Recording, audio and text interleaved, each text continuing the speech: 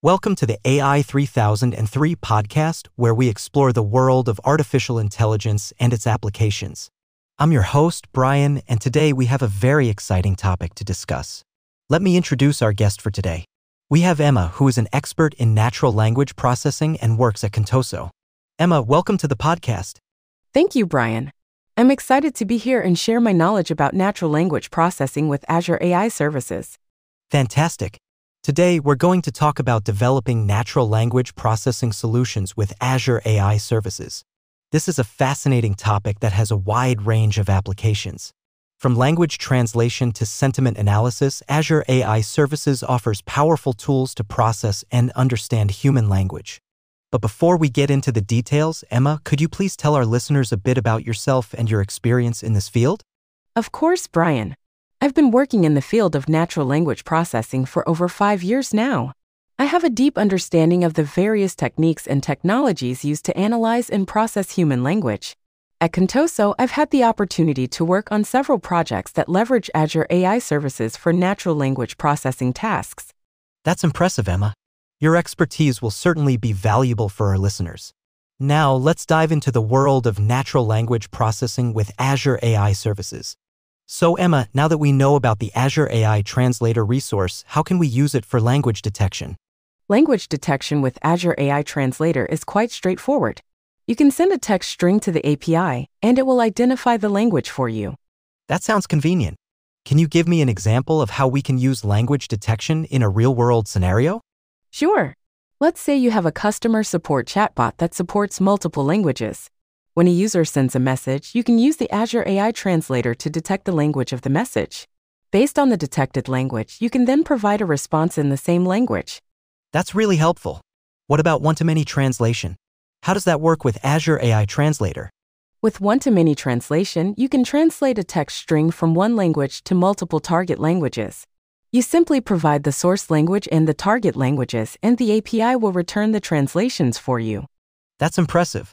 Can you give me an example of how we can use one-to-many translation in a real-world scenario? Of course.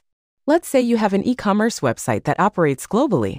When a customer selects a product description in their preferred language, you can use the Azure AI Translator to translate the description into multiple languages. This way, you can cater to customers from different regions and provide them with a seamless shopping experience. That's really powerful. Now, what about script transliteration? How can we use Azure AI Translator for that?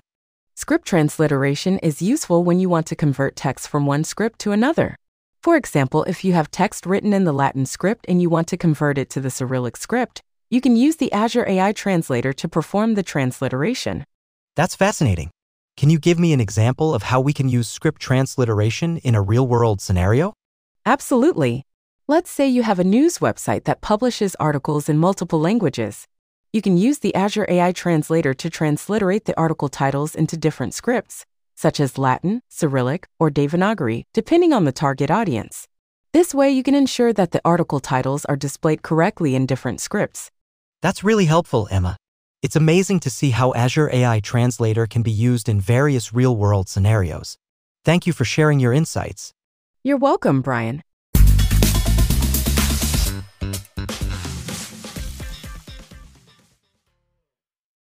So, Emma, I've been reading about the capabilities of Azure AI Translator. It seems like it can do some really interesting things like language detection, translation, and transliteration. Can you tell me more about these capabilities? Absolutely, Brian. With Azure AI Translator, you can use the detect function to determine the language in which a given text is written. For example, you can submit the text to the endpoint using curl and get a response indicating the detected language. That's cool. Can you give me an example of how we can use the detect function? Sure. Let's say we have a text written in Japanese. We can make a call using curl to the endpoint and pass the text as a parameter. The response will tell us that the text is written in Japanese. Got it. So once we know the language, can we translate the text to another language? Absolutely. To translate text from one language to another, we can use the translate function. We specify a source language using the from parameter and one or more target languages using the to parameter. That sounds straightforward. Can you give me an example of how we can use the translate function? Of course. Let's say we have the same Japanese text and we want to translate it to English and French.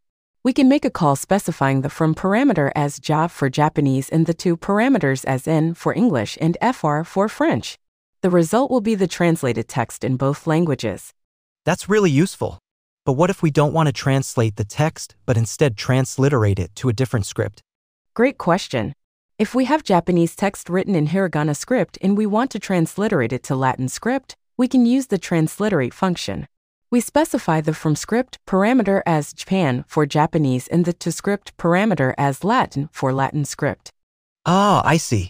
So the transliterate function can help us render the text in a different script without actually translating it. That's interesting. Exactly, Brian. It's a useful feature when you want to keep the original meaning of the text but display it in a different script. That's an excellent insight, Emma.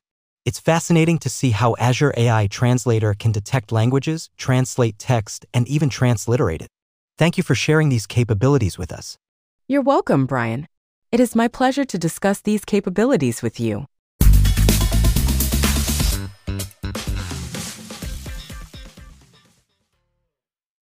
Emma, can you explain how the translate function of the API handles word alignment? Sure, Brian.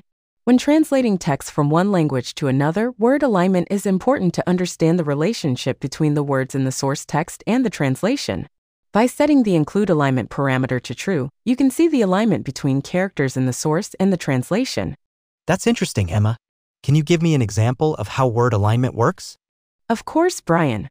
Let's say we have the English phrase, smart services, and we want to translate it to simplified Chinese. Without word alignment, the translation would be AE 1/2 AE, A, which is difficult to understand. But by including alignment, we can see that characters 0 to 4 in the source correspond to characters 0 to 1 in the translation, and characters 6 to 13 in the source correspond to characters 2 to 3 in the translation. I see, Emma. So including alignment helps us understand the mapping between the source and translation. What other options can we specify when using the translate function? Another useful option is include sentence length. By setting this parameter to true, we can get the length of the translation. This can be helpful for determining how to display the translation in a user interface. That makes sense, Emma. Can you give me an example of how include sentence length works? Certainly, Brian. Let's say we want to translate the English phrase "Hello World" to French. By including sentence length, we can see that the translation has a length of 11 characters. I see, Emma. Including sentence length can help us determine how to display the translation. Are there any other options we can specify? Yes, Brian. Another option is profanity filtering. Sometimes text contains profanities that we might want to obscure or omit in the translation. We can handle profanities by specifying the profanity action parameter. It can have values like no action, deleted, or marked. That's interesting, Emma. Can you give me an example of how profanity filtering works? Certainly, Brian. Let's say we have the English text, "Jason is fucking great," and we want to translate it to German.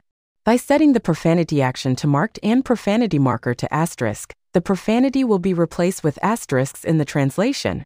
I see, Emma. Profanity filtering can be useful to handle inappropriate language in translations. Thank you for explaining these translation options. You're welcome, Brian.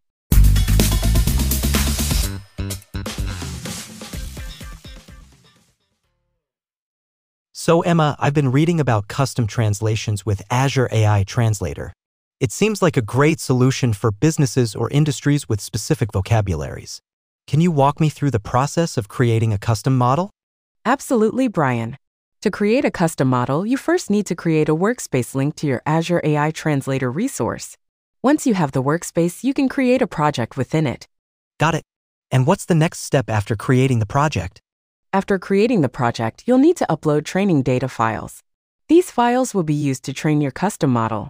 Once the training data is uploaded, you can proceed to train the model. How do I test the model after it's trained? Good question.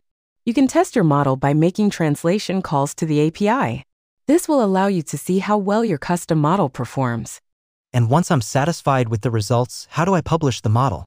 Once you're satisfied with the performance of your model, you can publish it. This will make it available for translation calls using the category ID assigned to your custom model. That sounds straightforward.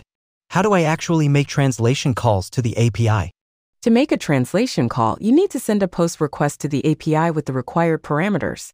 These parameters include the version of the API, the target language, and your category ID. And what about the headers and request body? The request header should include your client key and the content type of the payload. The request body should contain an array with a JSON object specifying the text you want to translate. That's helpful, Emma. And what can I expect in the response from the API? The response will include a response code indicating the success of the request.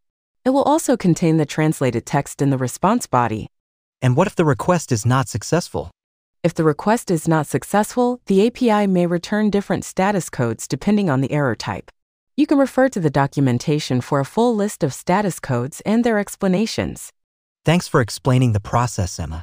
This seems like a powerful tool for businesses with specific translation needs. You're welcome, Brian. It definitely is a powerful tool. Custom translations can greatly improve the accuracy and relevance of translations for specialized industries. Well, I think that wraps up our discussion on custom translations with Azure AI Translator. Thank you, Emma, for sharing your expertise on this topic. Thank you, Brian, for having me. It was a pleasure discussing custom translations with you. And thank you to our listeners for tuning in. We hope you found this episode informative. Keep on learning and exploring the possibilities of Azure AI services.